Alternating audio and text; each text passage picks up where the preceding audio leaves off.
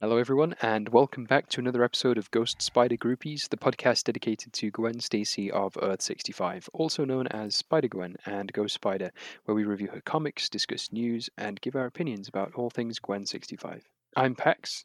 And I'm Abigail.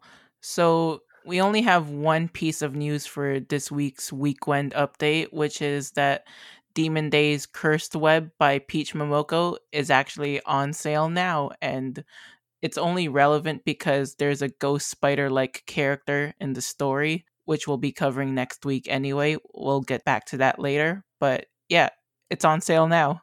Yeah, I'm looking forward to reading that, very much so, and discussing that next week. It's gonna be fun. The previews look really interesting. We'll give context if you haven't read Demon Days Mariko. We'll give context for anything if you do choose to just buy this one and not the other two Demon Days issues. So yeah, Yeah, it's going to be very interesting to see what this version of Ghost Spider is going to be like, since obviously this is not Gwen. It's a schoolgirl named Reina Yuyami. yes, but it is Ghost Spider and is probably the highest profile Ghost Spider thing either 4 months or so either side of when we're recording this. So yeah, we wanna give it a fair shake, I think, for a Ghost Spider podcast. Yep, and since this is only entry 3 of 5, if she appears in the latter two books, possibly we might cover it on the show as well. It depends on how much big of a role she has in those last two books. Yeah, absolutely. I think we'll see how it goes. She might even hopefully she makes it through this one into the next two. That would be great. So yeah, we are currently reading Impossible Year, which is Spider Gwen Go Spider issues number 5 through to 9. We're not doing number 10, getting pushed to next week. So last week, what we did was we read the first arc of this run, this sort of era of Spider Gwen comics, and that was the Spider Gwen tie-in issues. We did that with Anne, who was very, very cool. We had a good time talking about the sort of alternate Earth they go to in that tie-in series, and then the funerals they go to in that 4th issue. And there was the Gwen Goblin. There were some deaths from the Web Warriors, which were very sad. And she sort of had to deal with the fallout of those. And we've seen Takeshi Maezawa on art now, which is very, very cool. Very, very pleased to have him on. And we're going to be putting all of the information about where to read, where to buy in a reading list link in the description, as well as a Comixology link to this arc, particularly the trade for it, so that you know what to look for if you're buying it elsewhere, or if you want to read it on there. So one thing I have to say about this arc is that it's more slice of lifey. I wouldn't call it slice of life, but it's more it's not like one single event, right? It's more like day after day after day. Yeah, it's kind of like that trope in most superhero TV shows where the hero, after outing their identity, they're trying to balance their costumed life with their civilian life. Yeah, it's like that. It's very much like I think in this arc, it comes through very sort of thick and strong Gwen's day-to-day life. You see her eating meals, you see her with her father, her friends, looking for all kinds of different practical things, paying bills, and of course all of the superhero stuff and the sort of the politics, the whole situation as well with the mayor and such. So like this is sort of I would say probably the most comprehensive it gets, but also it meant that when I was going back to the synopsis, it's like every paragraph it's a new day or it's a new thing. It doesn't flow very well when it's not in a sort of fast-paced comic format. When it's put into a summary, it's like Gwen does this, Gwen does that, Gwen does this. So it's just a heads up. That's why it sort of sounds quite disjointed when we read it back. But yeah, that's sort of the vibe that this arc is, more so than I think any other arc of Spider-Gwen. I think it's very much sort of the day in the life of with each scene or issue in this arc. So, like before, we always do a little synopsis just to make sure that everyone's on the same page what we're talking about, or if you're reading along with us. And yeah, let's begin. Gwen has band practice with the Mary Janes, where she considers that a lot of MJ's lyrics tend to describe the singer's frustrations with her. The song is interrupted when Gwen and MJ argue over the beat while Glory tries to rein in MJ's meaner tone. Gwen later considers that the band is good but used to be better, that they can again but just need time. Despite the tension, Gwen leaves the Mary Janes on good terms, optimistic for their future, relieved that she no longer has to keep her secret identity from them. Gwen goes to get some food out with Harry Osborn. She's down about the losses the Spider Totem sustained during Spider-Geddon, and she confides in Harry about the whole situation. He encourages her and cheers Gwen up, emphasizing to her that she is a hero for what she's doing. Later, while slinging through the city, a citizen shouts Gwen for help from a rooftop. They have lost their purse and because they are in an illegal subletting situation, are unable to call for police or a locksmith for help. They don't even need the purse, just the keys inside it. She tells her what it looks like and where it was lost, and Gwen agrees to keep an eye out for it. Gwen goes home to her father George Stacy, who has made dinner for them. He recognizes that Gwen is finding her life as a superhero difficult and wants to make sure that he has someone to talk to about it. Gwen assures him that she is, hinting at Harry. The day after, Gwen goes to an appointment with the registrar at a community college but has a panic attack and runs away when she is recognized. She doesn't believe that she can be normal anymore and decides against enrolling for college altogether. While swinging away, Gwen stumbles across a jewelry store robbery. She stops it while it is in progress and, to her surprise, finds the civilians that were caught up in the situation cheer and clap in gratitude afterwards.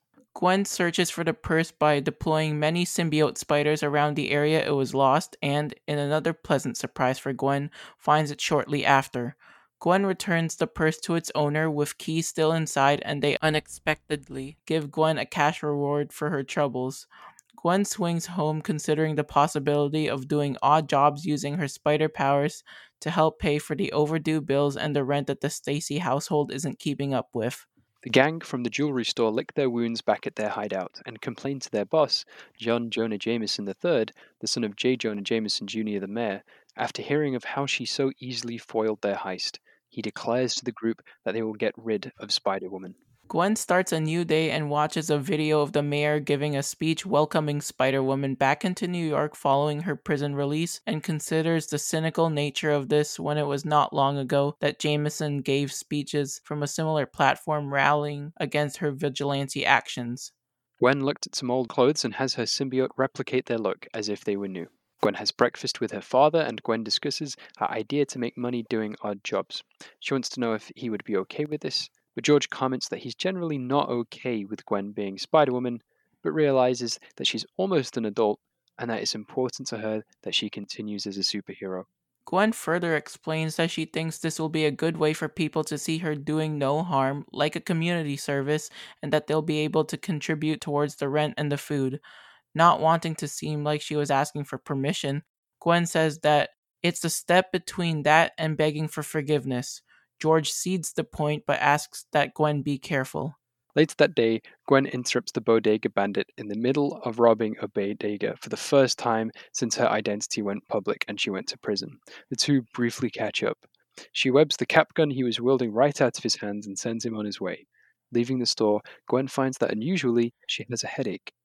Gwen visits Betty Brant, going to her with a plan for superhero odd jobs business idea, as well as for some donuts and aspirin to help her feel better with the headache. Betty helps her with this idea in particular, with setting up a website that will let Gwen receive requests and advertise her services. Later at band practice, Gwen tells MJ about the new business, but she expresses frustration that Gwen won't have as much time for her band in the schedule now. During the conversation, it comes up that the reason that Gwen moved back in with her father was because Betty was afraid of supervillains attacking their apartment now that her identity was public. Nonetheless, the rehearsal goes well, and Gwen goes around the city sticking flyers to walls for her services. Gwen hears a scream and goes to check it out. Confused, she finds a tape recording playing it loudly from a parking lot. She's then suddenly hit over the head and ambushed by Jameson III's gang, wielding baseball bats and metal pipes. Gwen beats the gang down, but before she can find out why they laid this trap, she blacks out. She wakes up with a really bad headache on a rooftop away from the fight, with the gang having now fled the scene.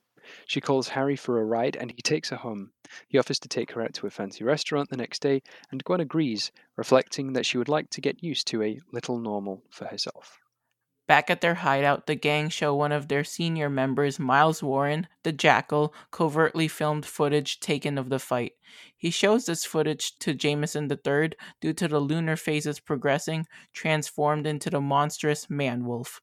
Warren explains that Gwen hits hard but doesn't have very much technique and gives further context about her. She has stretched herself thin doing this new business. Manwolf states that they will wait a few days more before attacking. The next day, Harry and Gwen excitedly meet for their date at an obscenely expensive restaurant. Before they can order, the waiter asks them to leave, as Gwen's presence attracts the ire of the other patrons. Gwen confronts the waiter about this, but he makes it clear that she is not viewed as a hero here. Gwen runs out of the restaurant, upset at how she can never fit in anymore, and that she doesn't want to drag Harry into that, and abruptly swings off. Gwen takes out her frustration on fighting criminals not burdened with the stress of having to worry if they hate her. Gwen considers that there might never be any kind of normal for her anymore. Gwen receives a request for her odd jobs and services through her website. She does a job for a scientist getting elevated air samples above New York City. She also has follow-up requests throughout the week, saving a cat from a tree, giving selfies to fans, and turning down offers for dates. At the end of the week, Gwen gets an ordinary meal of Harry and the two catch up. The Mary Janes are getting ready for a big gig that Harry says he'll be in the front row. Harry also asks after and expresses concern for Gwen's recurring headaches, but she receives another request through her website and quickly has to leave. There had been a large pileup of cars and other vehicles. Smelling gas, local police have to wait for special equipment to enter and assist those still trapped. Realizing there was an urgent time factor, they decided to request Gwen's help. She agrees to this, despite being plagued by another severe headache. Gwen slings a large spider's web positioned above the pile up from one side of the street to the other. This allows Gwen to rescue a small child and a trapped injured cyclist. In the process, a spark from moving the vehicle ignites the gas. Gwen quickly escapes with the two, swinging high above the explosion to get them out of range of the resulting fireball. With the two returned to safety, Gwen refuses payment from the police as she considers this superhero work and swings off. Realizing that her headaches were getting even worse, Gwen considers which scientists she can go to for help with her powers. She comes to the conclusion that she needs to seek out Dr. Elsa Brock, the only person who knows how the symbiote works. Using his status as the son of the owner of Oscorp, Harry gets Gwen a meeting with Brock, who works there. However, they soon find that Brock has disappeared without a trace, her office completely cleared out. In her frustration over things, Gwen says that there's no one to help her, hurting Harry with the sharpness of the statement. Gwen reassures him, however, and says that this statement wasn't aimed at him and that they just need to find Elsa Brock.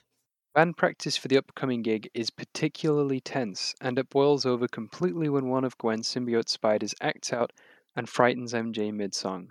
MJ accuses Gwen of not caring about the band and of jealousy over the spotlight not being on a drummer. Gloria encourages MJ to cool down, while Gwen swings off with the situation no longer conducive to any band practice. Eating a corn dog to calm down, Gwen comes across a robbery by Manwolf's gang in motion. She confronts the robbers, initially quippy, but her banter and punches grows increasingly aggressive over the duration of the fight, her frustration getting the better of her. Her appearance alters somewhat for a moment, and Gwenum briefly flashes across her face and hood before it returns to normal. Gwen realizes that she has gone too far when she has to stop herself from beating down on a defeated thug and swings off. Back at the hideout, Miles Warren tends to some of the thug's injuries sustained at Gwen's fists and manages to extract a symbiote spider left behind in the action. He presents his finding to Manwolf, who tasks him with finding a way of killing her with this. Having now struggled much with her friendship in the band, her relationship with Harry, and her newfound propensity for headaches and violence, Gwen laments about why everything has to be so hard. The day of the gig, the Mary Janes play a concert to an adoring crowd, and all seems to be going well before Gwen's spider sense goes off. She spots a bomb placed on the supports for the lighting on the ceiling. She puts a web shield between the band on the stage and the rest of the venue to stop the blast from hitting them. She then successfully webs up the bomb, defusing it. Much to her horror, Gwen turns to see that the rest of the ceiling above her is also covered with similar bombs, and before she can get anyone else to safety, they all go off at once. They detonate across the venue, causing multiple casualties throughout the audience. Mostly unharmed by the blast, Gwen was knocked out for a brief period. She stirs awake and surveys the destruction around her. The web shield for the band held. A confused MJ is apparently angry at Gwen, but her and the band are otherwise alright. Gwen assists with the search and rescue crews, moving as many injured out of the building to paramedics as is reasonably possible, including a severely injured Harry. Gwen is furious with whoever has done this and quickly comes to the realization that the only gang she has been fighting with so much lately could be responsible for something at this scale. She deploys her symbiote spiders at previous locations of their activity to search for them and infiltrates a police station to get data on them, hearing of the name Manwolf for the first time herself. She further discovers that Manwolf and his gang appeared while Gwen was in prison, following the defeat of their hand, and began their extensive organized crime then. The uniform typically consists of crescent moon insignias on armbands and occasionally wolf-themed attire and masks. The symbiote spiders identify members of the gang, and Gwen ambushes and interrogates them for the location of their hideout. Gwen sneaks into their hideout, but Manwolf, hiding in the shadows, goes for an unexpected swipe at her. His size and surprise give him the advantage for the upper half of the fight, but Gwen soon regains control of the situation and overpowers him, beating him down and webbing him up before he can even give a defeated villain monologue. Gwen vows to never become a monster like him. With Manwolf in police custody, Gwen goes to Harry's bedside at the hospital, joined by the Mary Janes who arrive to support each other. The arc closes out with Gwen expanding on her adage about death. Death loves Gwen Stacy, but Gwen Stacy loves her people. And this has been Impossible Year, which was actually quite lengthy. Yeah, it's very dense, this arc is. There's a lot of events happening in it, yeah, and I like that about it. I like that it feels like time is passing, and I think that's necessary to sort of give perspective like on what it is like for Gwen after getting out of prison, because it's not mentioned too much, but I think the fact that she has just got out of prison affects just about everything that's happening in this arc, I'd say. Yeah, and plus, she has to juggle, her her civilian life with her superhero life. That's always very common with heroes with public identities. Look at Iron Man, for example, or just any of the rest of the Avengers whose identities are public. They still have a normal life, but they still need to find a way to balance that with their work job. Yeah, and I think it's probably worse for Gwen because, like, unlike somebody like Iron Man who has billions and can afford, a really big house with security and good PR and all that, Gwen has none of that. Like, she's lost out on where she used to live before. She has to live with her dad. She cannot pay rent. She can't go to community college because she has panic attacks whenever she gets recognized. And the band that she used to play with isn't as good anymore, and everything's really tense all the time, and she just can't really commit to a relationship with Harry properly without things sort of getting kind of upsetting. So yeah, like overall, stuff's just rough. It's really put her back, I think, socially speaking. Yeah, and in the same tone, we actually have the return of the Stacy swear jar. Oh right, yes, yes we do. And she only swears once in this arc. Actually, overall, during the Spider Gwen Ghost Spider run, she only did it once in issue number 6 when she was beating up the Man-Wolf's henchman. She was like, "What the fuck was this? Some kind of initiation ritual?" And it brings the total so far in the Stacy swear jar to $40. Well, hey, there we go. So that's some progress there. I do think, yeah, it's very much part of Gwen's voice, I think, and it's a shame when we go an arc without it, I think. Yeah. Next writer, make Gwen Stacy swear again. Yes, please. Yeah, very much. And I think one of the things I really liked about this is the sort of the voice we have for Gwen, particularly like overall, swearing is more of a sort of aesthetic thing, I suppose. But the stuff like the conversations that she has with her dad, very good. I think Maguire writes the George and Gwen Stacy conversations very, very well. And the dynamic where you have two people who are very concerned for each other, but fundamentally disagree with what the other is doing is a really interesting dynamic to draw on. And it's really interesting to see how they're very much committed to helping each other and bettering each other, but also at the same time, just completely not approving of what the other is doing. Yeah. Especially since, Captain Stacy's one of the few people that helps Gwen be grounded since he's one of the only people who actually has a normal life. He doesn't get dragged into Gwen's misadventures so often anymore. And this was actually one of Maguire's favorite things to write about Gwen, as she said from before in one of her tweets. One of her favorite moments for writing Gwen was anytime she talks to her dad, which is really heartwarming. Yeah, it is. And you do get a real warmth from them. and I think the characterizations are very, very unique for them. They're very strong. They feel like very. I think the characters have a lot of depth in those conversations, particularly. And George, I don't know. I think there is a bit of a conceptual problem with George Stacy in this run, um, with regards to his employment. Yeah, because as you listeners would remember, at the beginning of the last run, Captain Stacy quit. Yeah, like a really, really big part of his arc, sort of going into, I want to say, which issue is it exactly? Because it's not right at the start. It's a few in, right? Was it at the end of Most Wanted, or I think maybe Greater Power. yeah, I think in between Greater Power and Most Wanted?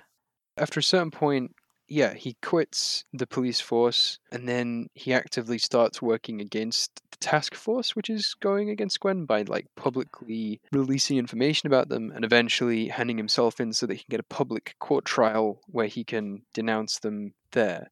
And that whole process was very much him having to move away from the police.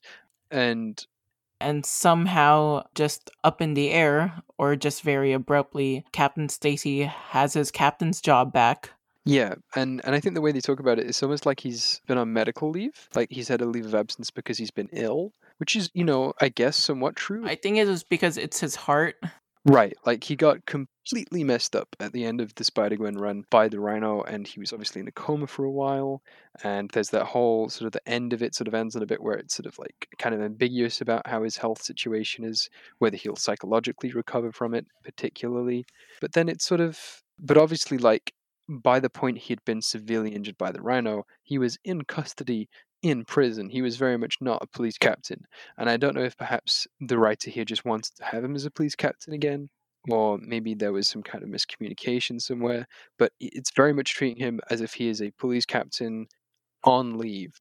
And they do pick this up further along the line. This isn't like just something we're drawing from like a few lines here and there. This is like the new thing for Captain Stacy is he is on some kind of medical leave, and that's why he's at home all the time now. Not the case that, he quit the force and actively worked against them as part of an ideological shift and change in character. So yeah, it's I don't know. I like it's hard to sort of reconcile the fact that like some of my favorite George Stacy and Gwen Stacy comments are in a comic which also forgets about his most important decision that he makes in the Spider-Man comics. So yeah, it's a shame. Yeah, I'm just thinking that maybe in my head that probably off panel he was just offered his job back because Castle was arrested, and I don't think anyone else had George's level of seniority to be a captain. No, in fact, like there's a lot of like background details they give in like the character profiles and stuff, which really elevates George's role in the NYPD as somebody who was instrumental in the defeat of Wilson Fisk, and sort of coming up through the anti-street gang veterans, as somebody sort of who rooted out corruption within the NYPD, and also like I think without like ideologically betraying the character, I think perhaps they could just put the reason down to the fact that the Stacys can't pay their rent, like there's overdue bills on the table. Gwen's thinking about taking all these odd jobs up, and like it would make sense that, and he's also got massive medical bills, presumably. So it would make sense that he'd want to get back into employment. And I imagine it would be very difficult for a veteran cop to find work in something that isn't cop related, at least. So I would be, I find they could have just given that perhaps as a reason for him to take that job back. Sort of a reluctant cop, which is sort of what he was to begin with anyway. It would fit with that character quite well. Yeah, especially since George has to do something. He can't talk with Gwen all of the time. No, he can't, even though those scenes are very, very good. You do get the sense he is sort of sat around just trying to heal from his encounter with the Rhino in this arc, and with the view to having to get things started again, he does have to do something. But yeah. Yeah. And going back to Gwen, we see that throughout this arc, she does get to use her symbiote a little bit more. Yes, I think the deploying symbiote spiders maneuver thing is really, really cool. I think it's probably one of the most interesting uses of that power because it's sort of hinted at in the first arc that Gwen can use symbiote spiders to monitor people. She uses it on George. She also uses it on Richie Rogers to spy on him. Yeah, but she's around Richie Rogers, like she's actively, like she's more physically present for that. The idea of her remotely doing it from afar, like going about, like dropping them off somewhere and going about somewhere else. That I think that was more like what she'd do is she'd drop by George Stacy, leave some in his shoes or whatever when he was ill. Yeah, and it is implied that she can do scrying with her gummy spiders, like they can see what she sees and vice versa. I think at least by the time they're reabsorbed into her, she gets all of that information back. I don't know how much of it is being like, I don't know, like telepathically linked back to her, although there is definitely some kind of link there. I do think the way that Maguire fleshes out that ability and just shows the practical uses of it as something that can be done, to find missing stuff, to search for bad guys. Like, I think that's a very, very interesting use of her symbiote powers, and it's also not something I've seen from any other symbiote character. I really like this aspect to the character. I think it's very, very cool. So you think that the ability of seeing what the spider sees, like it's not like what Gert does with Old Lace, because she can actually see through Old Lace's eyes. What's this from? Runaways. I have not read Runaways, I'm afraid. Oh, it's because the two of them share a telepathic link, so when Gert wants to, she can see what Old Lace sees. Right. I see. I mean, that's possible. I could see that being a thing. But I think the other part of it and the way that Maguire shows it is that, like, the spiders return to her, and then she has this moment where she pauses and talks to them almost in Yeah. her head once Yeah. they're reabsorbed. Even though the And symbiote doesn't have a voice, well, to our knowledge anyway. the way I see it is the symbiote is communicating with her somehow. Like, she has that line of "I'm never alone." So there is some kind of acknowledgement going on there, I think, between Gwen and the symbiote. The two are clearly, their thoughts are linked in some way Yeah. where they're able to communicate information to each other. So I don't necessarily think it should be something that's given to the reader, but the way it's acknowledged here that Gwen has a symbiote and is influencing it and it influences her is very interesting. And plus, on the other hand, remember when Harry asked her if she can just ask the symbiote, why is it sick? And then Gwen said that it doesn't really work that way when she talks to it. Which issue is that? I think it was 8 when, before they were asking about if they can go see Elsa when they were entering Oscorp. Right, okay, 1 second here. We can't chat like that. It's more complicated. I see. Yeah, and I think, like, that's a good line. I think maybe it's more to the effect of, like, and I think the way Maguire has spoken about it in interviews since is that Gwen's symbiote is sort of like a toddler in its ability to communicate information and process emotion. Like, it's very reduced in that aspect.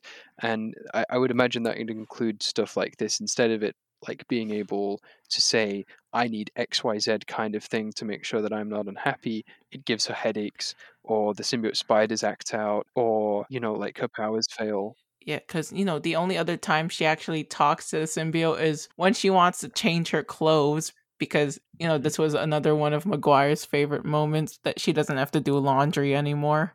Yeah, I love that. I love the idea that, like, Gwen can just think of an outfit and wear it. And they obviously did it with superhero costumes in the last one.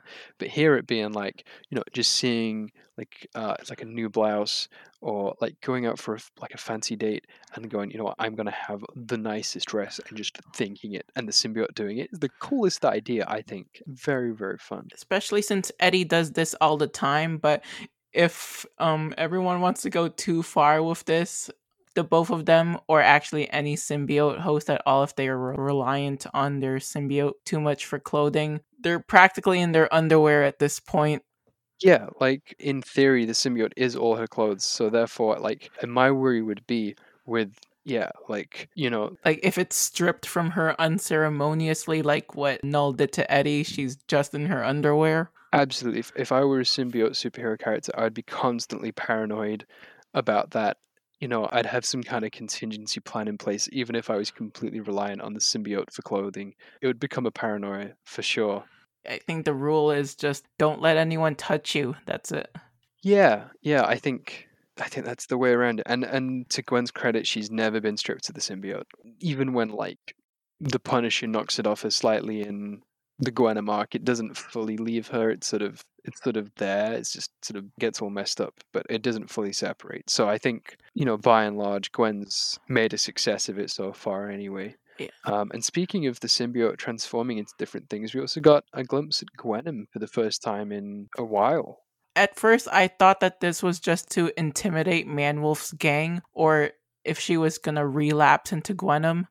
Yeah, I mean, what I think this arc wants to do is it wants to present us with this thing that sort of sets up a lot of Gwen's status quo, but at the same time is setting up perhaps this larger issue further down the line of Gwen having issues with her symbiote and with her place in the world with regards to like the way the rest of the Earth sees her.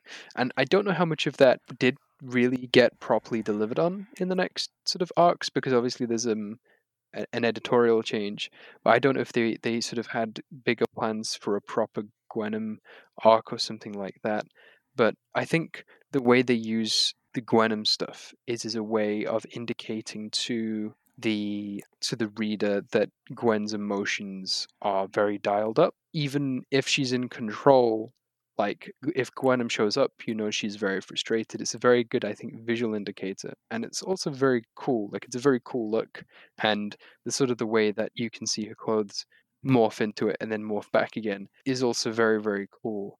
And there's that sort of the fight where it does show up very briefly for that one panel is, I think, quite interesting, because obviously it's Gwen at her, I'd say, like, spiritually weakest point.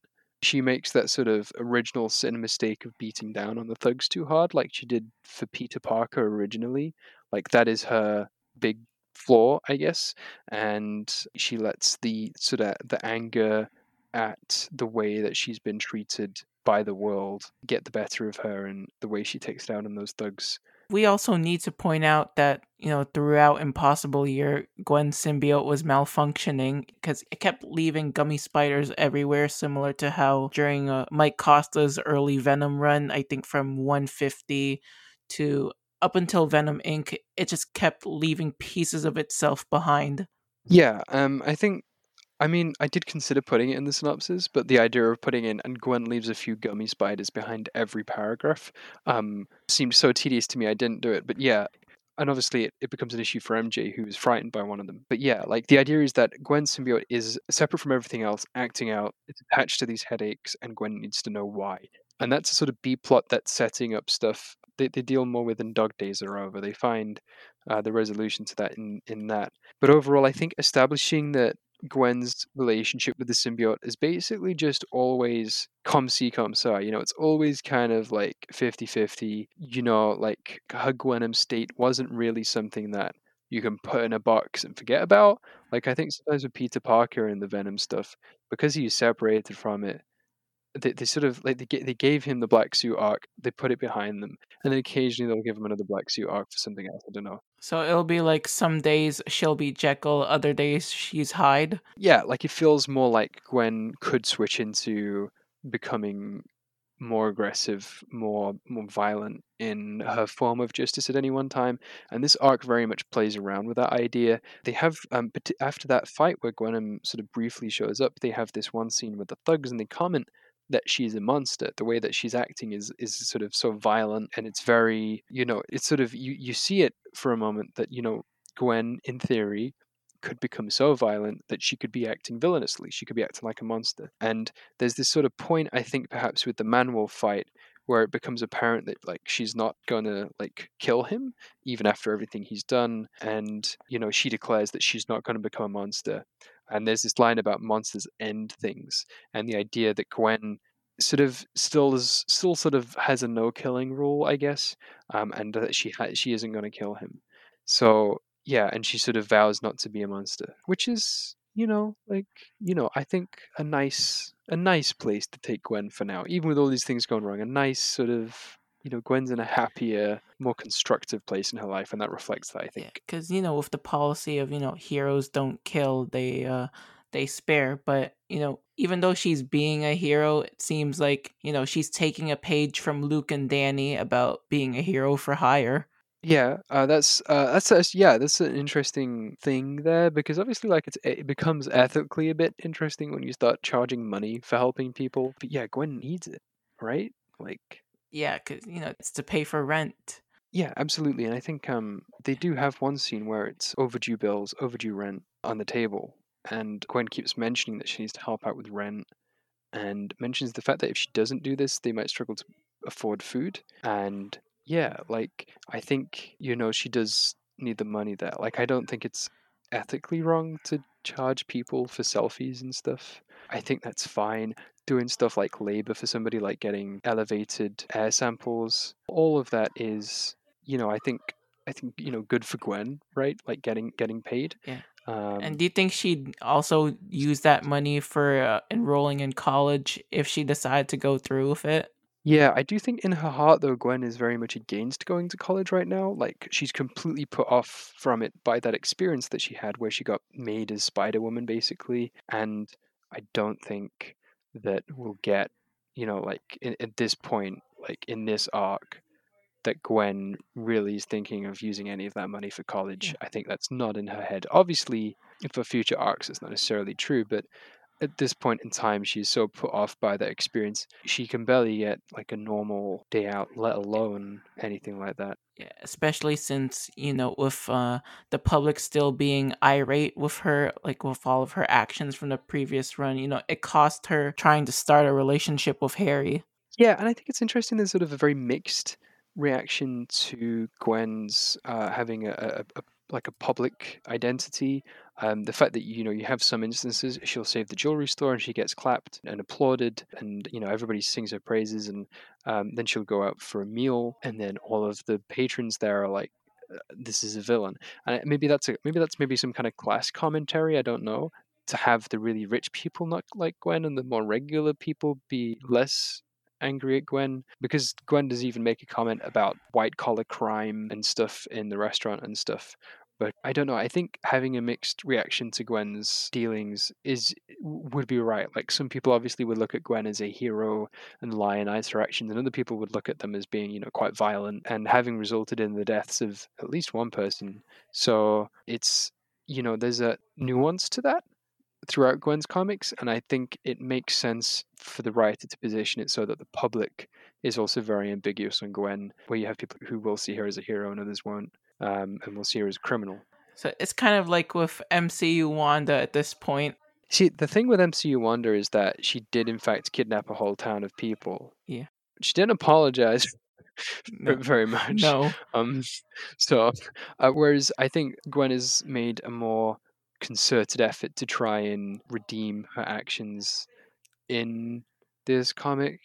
Like the doing the prison time, I think, is a very active, I think, attempt to try and appease the people, like those restaurant patrons. By having done that time, it does mean that she can like practically, like not be on the run, not be a fugitive and all that. But it also means that like she can try and sway public opinion a bit in her favor. But as we know, like the court trial that she went to, they found her guilty for those actions. So it's not like even then that people in the context of that were positive towards it. I think it is ideal when you have split opinion on Earth 65. I think I like that as a status quo, the idea that some people will be in favor of having Ghost Spider Gwen in their neighborhood, and others will be against it. I think that's quite interesting because we obviously like that's how stuff would be in real life, right? You have like celebrities and sports people who can be both vilified and lionized at the same time, especially if they have very complicated histories. And I think that would make sense for Gwen in the context of these comics. I think that's a sort of a very balanced approach to dealing with like the general lives of people. Yeah, that's true, especially, given how, what's the word I'm looking for?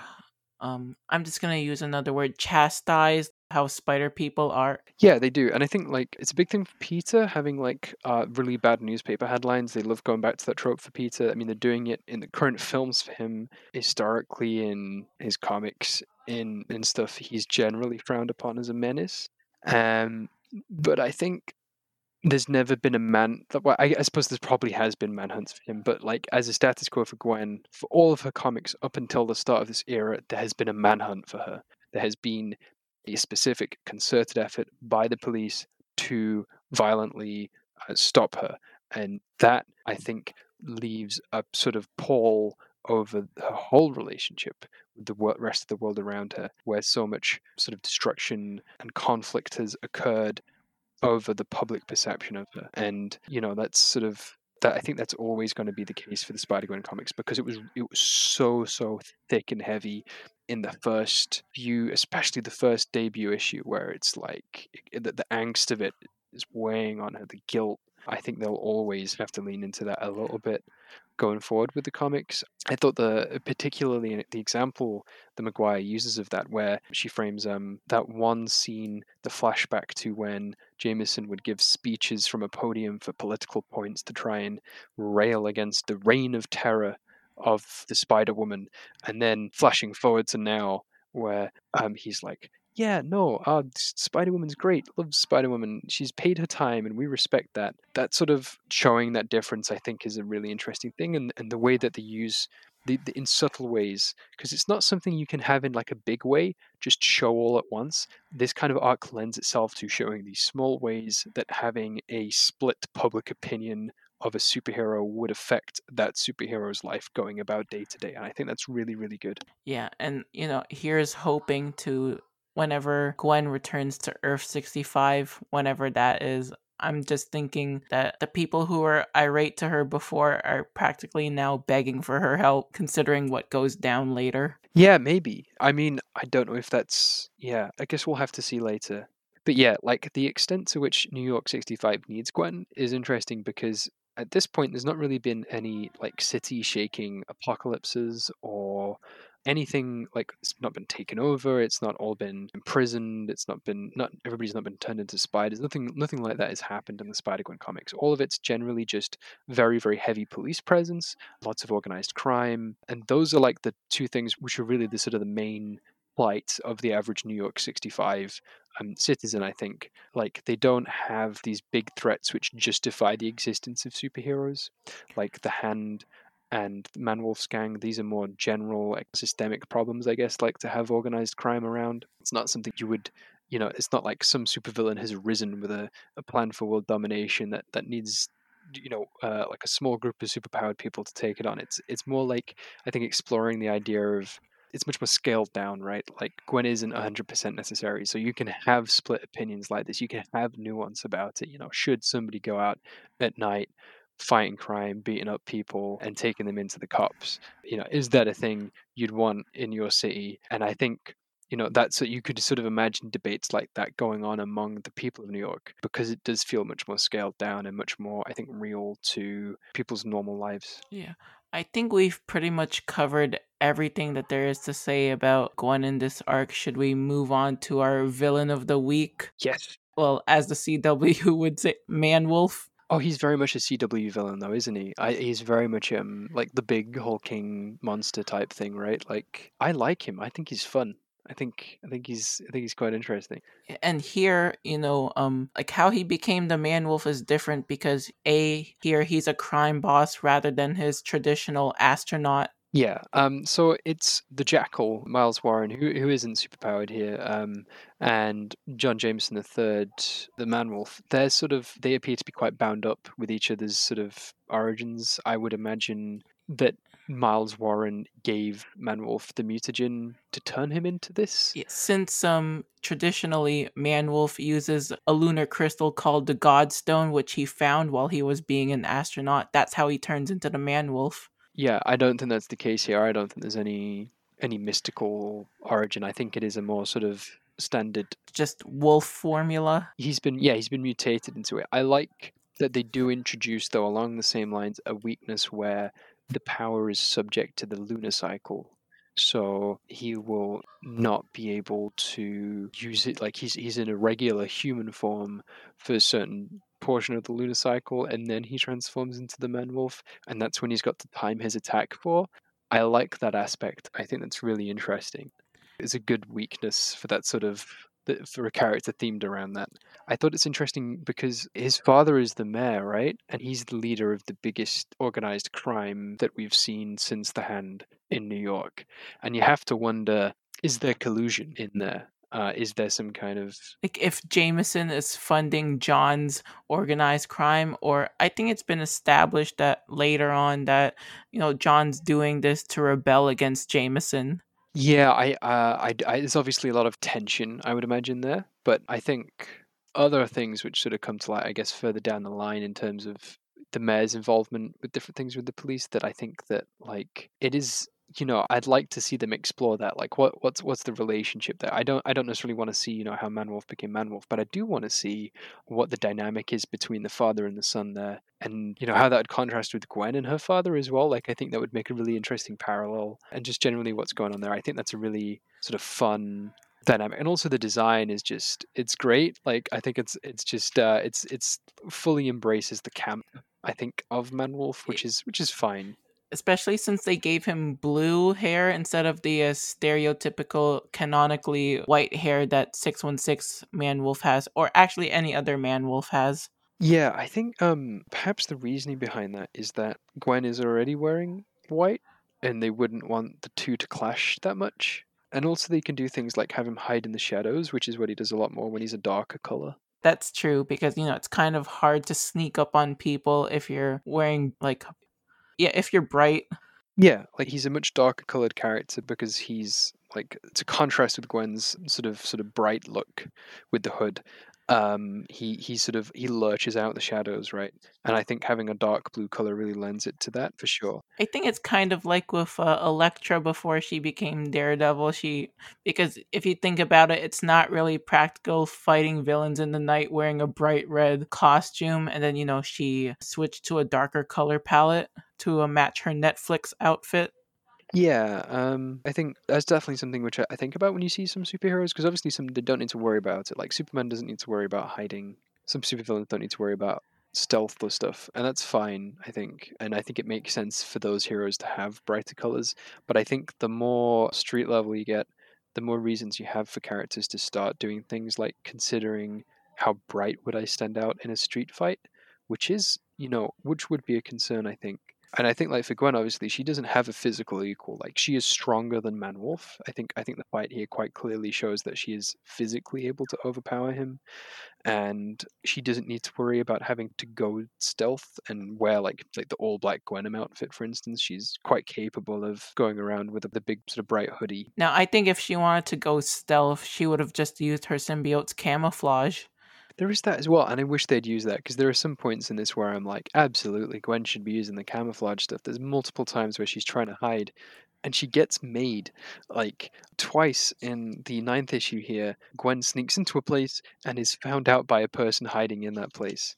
And you have to wonder, like, why would you not use the camo mode? Like, why not? But yeah, Yeah.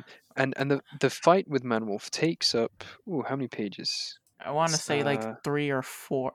it's more than that. Is okay. It starts at 1, 2, and there's this brilliant full page thing.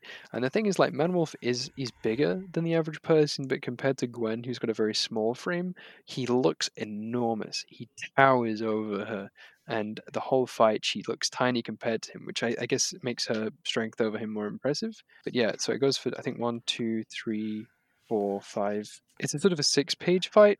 It ends in the 6th one. She carries on talking to him on the 7th one. It's a long fight, though. It's probably one of the longer fight sequences we've seen between two characters. I guess it's because, considering how bulky Manwolf is, he's practically sacrificing strength for speed, which is why Gwen's able to get the upper hand on him. Yeah, no, I think absolutely he's not able to, like, his swipes obviously look very strong, but he doesn't catch her enough, basically, and she's able to sort of just swing around onto the top of his head and then beat him down from there. And the one time that he does actually catch her and pin her down for the kill, she kicks him off. She just pushes him off with her legs and sends him flying. Like, it's not like a scramble out. She sends him flying, and she just gets up and carries on fighting. And even though she admits that she's hurt, she just uses that as like drive to end the fight even quicker. And I think this is probably the most physical force we've seen Gwen display towards one character, because he's a big character. He's a big wolf that needs beaten down. So Yeah. Okay, so I think that's probably pretty much covered everything about Manwolf, right?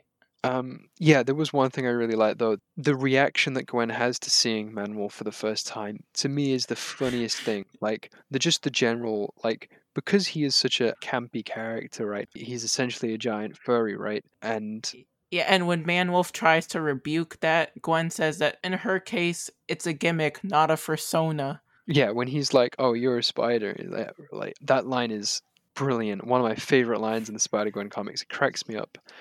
every time.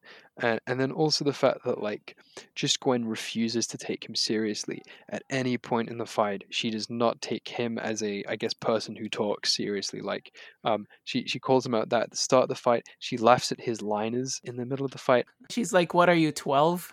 Right. Like he gives these lines about sleeping in a bed of his enemy's bones, and she's like, she just finds it funny. And I found the way that Maguire writes Gwen as using sort of humor as a way to sort of just completely rile up the villain. Sort of that's, I guess it's a classic Peter Parker thing, but yeah, it works very very well here, and I think it does it in a way which I think fits Gwen's voice, because she does it in a way which makes her seem very cool, like as a character. Like she's very much above it all with her one liners. It's not about necessarily trying to be mean, but more like just to completely take the seriousness out of the situation. She doesn't really want to get on his level at all, and I think that comes through with the humor, which is quite interesting because he wants to be taken very seriously, but outside of like people he can physically threaten, it's not really the case for Manwolf. No, because like I said before, CW villain. Yes. So we already talked about Captain Stacy. Let's jump to Harry instead. This is a rough arc for Harry. He had a brief appearance in Spider-Geddon, which was his grand return, I guess. Not grand return. His first appearance after being delizardified back in the Predators arc in the last run. And he's obviously a bit more upbeat. He's obviously back in the game, and he frequently goes for meals with Gwen now. Like he is her main confidant, and they get a lot closer here. He asks her out on a date, and like Gwen kind of shuts him down quite a bit, which is fine, I guess. Well, remember this happened during a flashback, and I think in Spider-Gwen Volume 2, Number 1 in Greater Power. He was trying to ask her out to prom, but Gwen didn't pick up on the clues. Peter had to spell it out for her. Yeah, Harry has been pining after Gwen for a very long time, and I think like Gwen kind of isn't against that, but she's definitely like not committed to it. And I think it hurts Harry quite a bit at a couple of times where there's moments where Gwen just feels that she cannot do anything on account of the way she's perceived by the public. And there's another moment where she's like just completely frustrated and she accidentally says something which is like super mean to what he was doing there, and I felt for Harry in this arc, and the way it ends with him hospitalized and he never shows up again, like not even in the next book. And the thing is, like, I was looking at it again and I was thinking about it. Did he die? Did he, is he dead? Or like when it says death loves Gwen Stacy loves her people, is he dead in the hospital? But I don't think he is. No, I think he's just comatose. Yeah, but he may as well be narratively speaking, because he just does not show up again after this. So the idea is that, like, for a very short period of time, Gwen gets out of prison and like reignites this friendship verging on relationship with Harry, and then he is made comatose from going to one of her concerts, and they never speak again.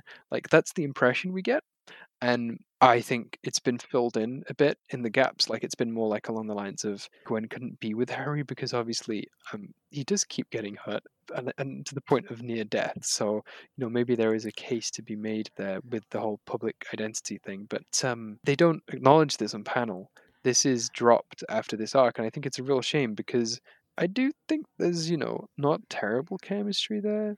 Like it's is substantial enough that I think it does deserve closure, at least, even if it's not the most compelling ship, I think, for Gwen by any means. No, I'm seeing this right now. What did you type in caption error for? Oh yeah, there is. I was reading it and I've read this back a few times and it confused me. But there is a point at issue 8 on the second page. Gwen sort of changes her outfit from the Spider-Gwen look to a civilian look, and a passerby is walking by and is like side-eyeing her, shocked that this superhero has dropped out the sky and now looks like a normal person. And the captions are not attributed correctly. They attribute Harry's caption to this random passerby instead of attributing it to him, which would have been like off panel, and it looks really strange.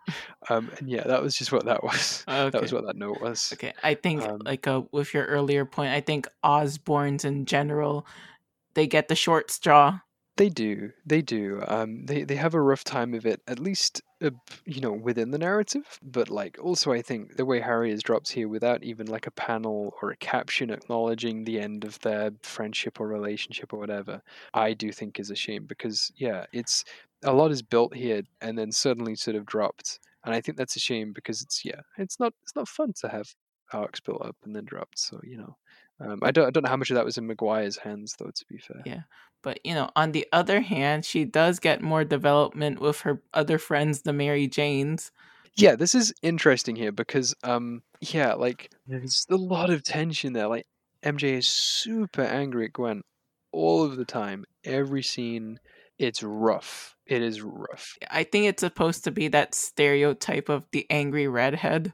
Yeah, it definitely feels like MJ's fallen into that at this point, and don't get me wrong, I think there are some like legitimate points she raises, but there is some scenes in it, and I'm like, MJ, please, chill. Even in the captions when Gwen is recapping who everyone is, I think the first time she called MJ lead pain in the neck, and then the second time was yells really loud.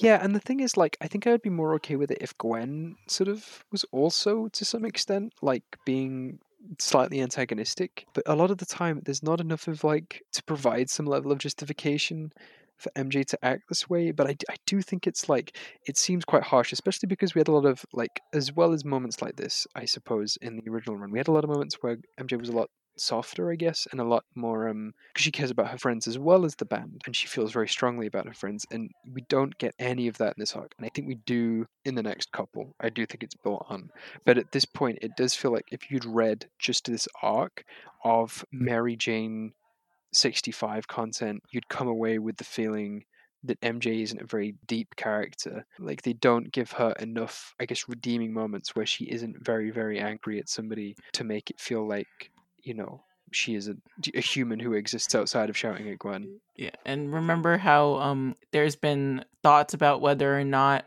that MJ might have a secret unrequited crush on Gwen because of that song? Yeah, and I think obviously Shauna Maguire is aware of that ship from the first arc that we looked at, the Spider-Geddon one. There's obviously the MJ Gwen agenda is very much present there, and it feels like it comes through in a few moments. And definitely the way that Maguire has MJ singing about Gwen feels very. Yeah, I don't know. There's tension there. What kind of tension is up to the reader's interpretation, but absolutely, I do very much see the case for that ship. And then there's also, Yeah. her jealousy over Gwen having superpowers. Yeah, and that also comes through. That was an interesting setup there. I thought that was good. It's definitely, yeah, it took a long time for that one to pay off, but yeah, very much a good sort of moment there. That like I think a lot of it for MJ is spotlight.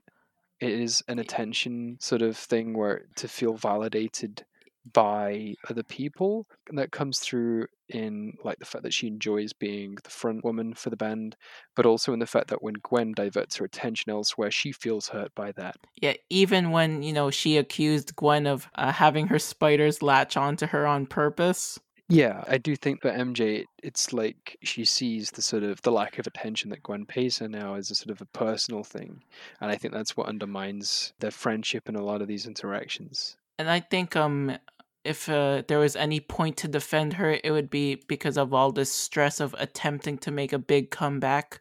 Yeah, absolutely. I think there's something to be said for like she's essentially in a managerial position and she's sort of acting like a grumpy manager basically as somebody who's trying to keep their employees in line. And I get that angle. I did think there were a couple of other notes with the Mary Janes. Yeah, Glory's always the one to calm her down after MJ perceives Gwen to be doing something wrong.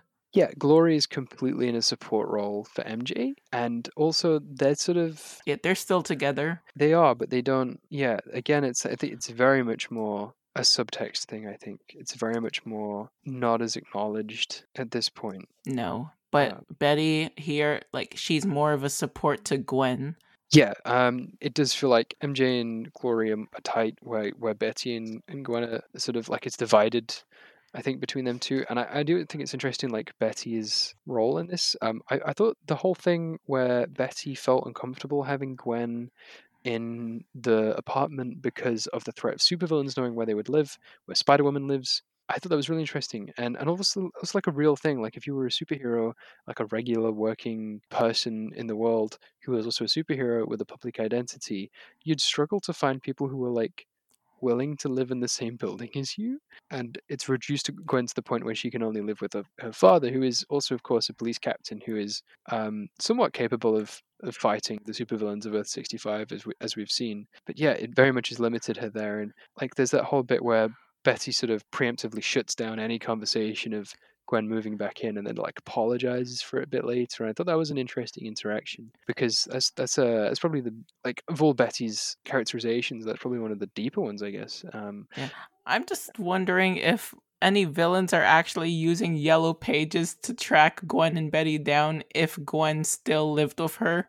Yeah, maybe. I mean, the thing is, like with the instance with the Vulture, with Craven and the Punisher, if I were Betty, I'd be looking at that and going, "That's not good." That because now that they know that she lives here as well, they're not just going after George Stacy. Then you're in the firing line, and I think it's completely reasonable on her part to express that. So kind of like when Tony called out the Mandarin in Iron Man 3. Yeah, like and then they blew up his place. Yeah. Yeah, that's the same thing. I think that was a good way of displaying the consequences of a public superhero identity, and that sort of threat looms over you because obviously, if you're a supervillain and you want to like attack the superhero when they're vulnerable and they have a public identity, then yeah, of course this is going to happen.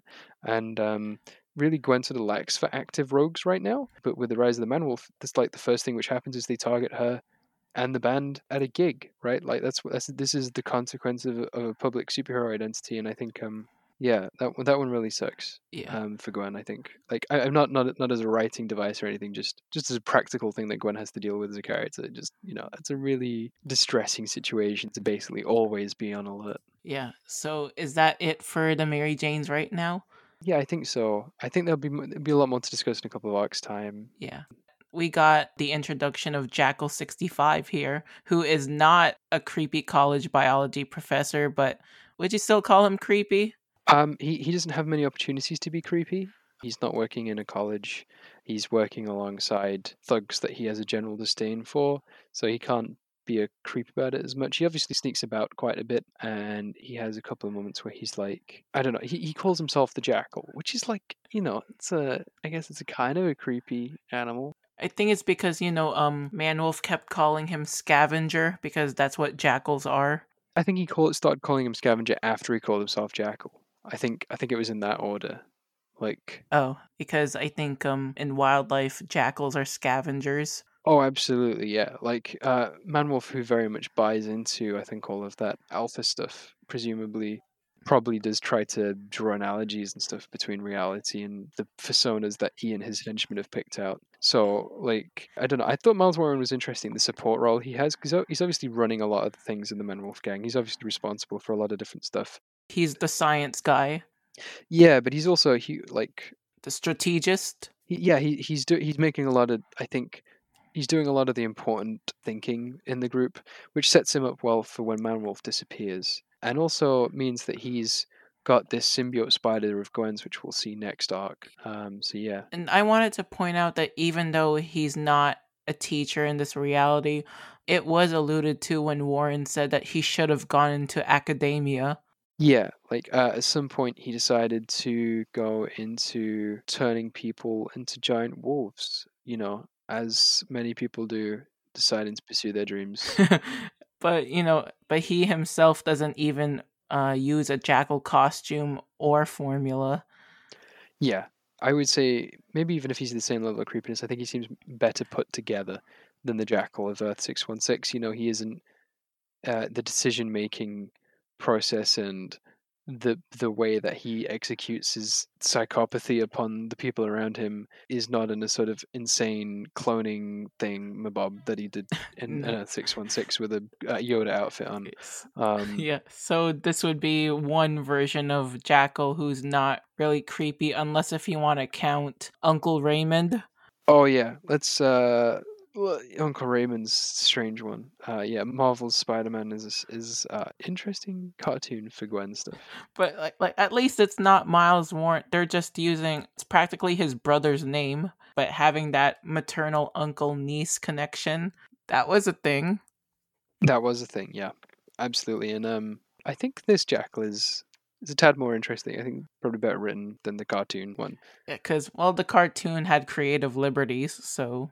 Yeah, I think more so with trying to avoid anything that would be perceived as creepy. They sort of made a creepier situation. I guess. Yeah, just to allude to that dynamic in 616. Yeah, and finally we have Elsa Brock, who doesn't show up. No, it seems like after, what was her last appearance? 19 or 20 of the last run. I think the last thing I remember, the last thing she did was have that argument with Murdoch in the taxi. Yeah, because it seems like during this arc, she just dropped off the face of the earth. Yeah, and it's like you have to wonder what happened there.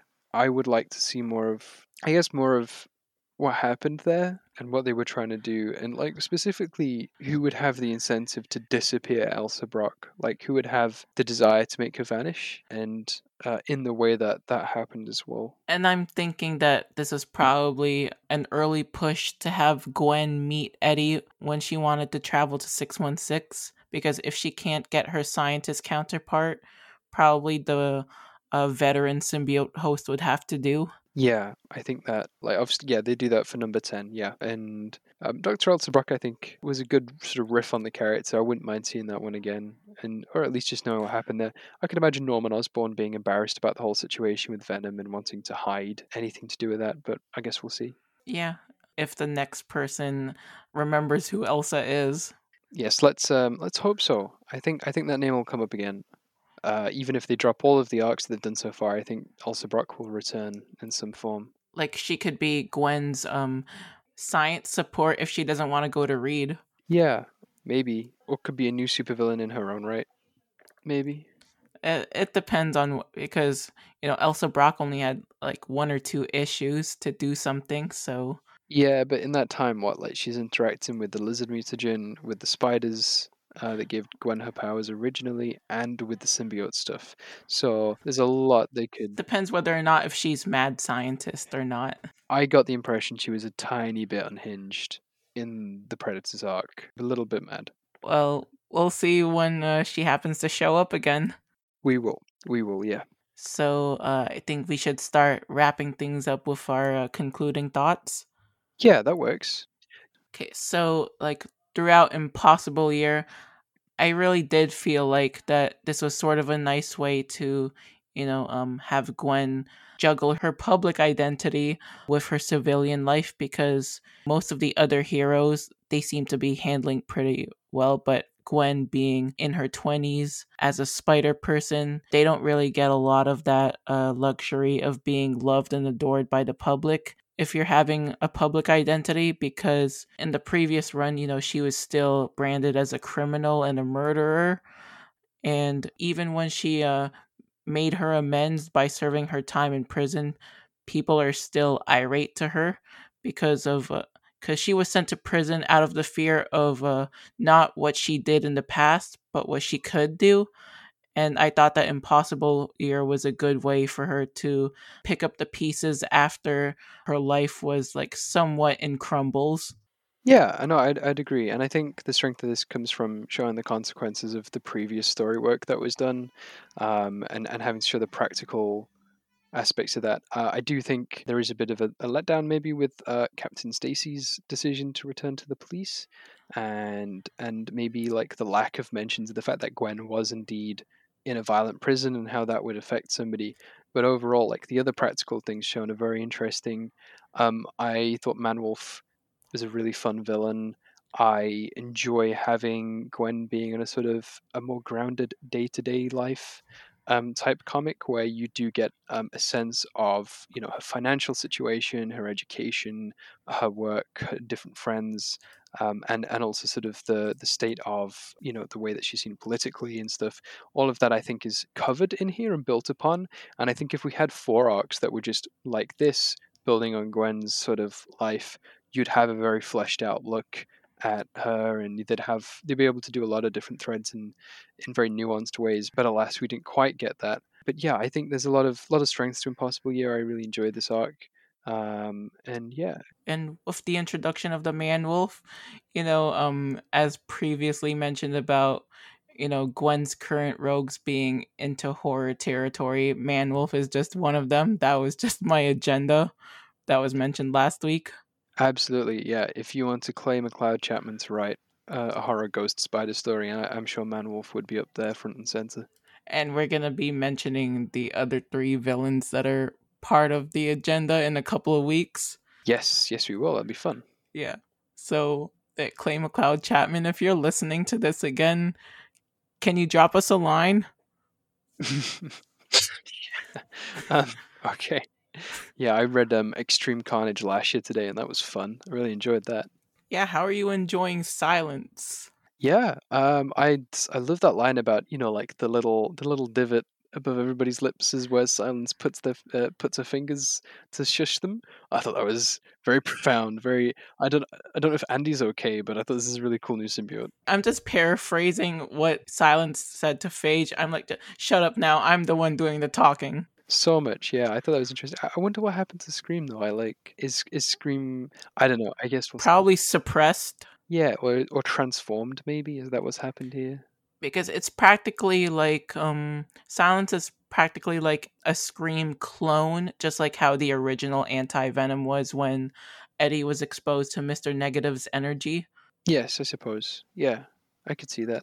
Well, I guess we'll see with Extreme Carnage. It's been that's a fun one. If you've enjoyed today's action in Impossible Year, do check out the Extreme Carnage event currently going on. Very good stuff. It's 8 issues. It's all linear. It's in one long sort of arc. Give it a read. And Riot just released last week. Yes, I have that. And Toxin will be released next week. Yeah, it's gonna be good. It's gonna be good. Right. So, time for me to start giving the spiel. Yes, I believe it is. Okay, so next week, as we mentioned before, we're actually going to be reading Peach Momoko's Demon Days Cursed Web. This is the third of fifth entry of the Demon Days saga, and it continues the adventures of Mariko Yashida, where in this book she encounters versions of Mystique, Sabretooth, and the version of Ghost Spider that we mentioned before. Her name is Reina Yuyami. Whoop whoop. Where she has to find the Oni that killed her parents in the past. So that's going to be interesting. We get to see what this version of Ghost Spider is going to be like in feudal Japan. Yes. Yeah, it's gonna be well no, in modern day. It's not feudal. The first one was feudal, but there's a really big time jump. Oh, okay. Yeah, like I wouldn't call it. There's still like feudal type elements to it, but like it from Mariko onwards, like they're using smartphones and stuff. So Oh, I gotta catch up. oh yeah. I think I enjoyed Mariko more. I liked that one more after the time jump. I think it's going in a very interesting direction. Obviously, that first one with feudal Japan stuff is fun, but the Momoko verse, from what I understand, is going to be primarily set in a sort of mythological modern day type version of Japan with like Oni everywhere and stuff. So, as always, we'll put links in the description of what to buy and where to read, and also Spider Gwen Ghost Spider's reading list, even though this isn't part of the continuity. We just wanted to cover this anyway. Yes. Yeah. Yeah, absolutely. I think this is the biggest piece of Gwen content we've had for a while, that we're going to get for a while from Marvel Comics. So I say Gwen content, sorry, Ghost Spider content, because it's not Gwen, it is Reina Yuyami. So yeah, no, I think I'm really pumped for it. Yeah. I think it might actually be out now if I try and buy it on Comixology. So, So yeah, if y'all had any questions or thoughts about the show or for Demon Days Cursed Web, we are at GS Groupies on Twitter, or you can email us at ghostspidergroupies@gmail.com. There's also going to be a Reddit thread that's going to be up sometime after this airs. And if you want to support us on Coffee, because we're two poor people in their 20-somethings trying to keep the lights on, if you'd like, come and support us. yeah, or at least to pay for the Podbean subscription. Oh yeah, that's what I meant to say. Yeah, I think that's I think once we've paid the Podbean subscription, we can start looking at the secondary stuff like bills. Yeah, that's the show. Yep. So for this week, I've been Abigail. And I'm Pax. Bye, everybody. Bye.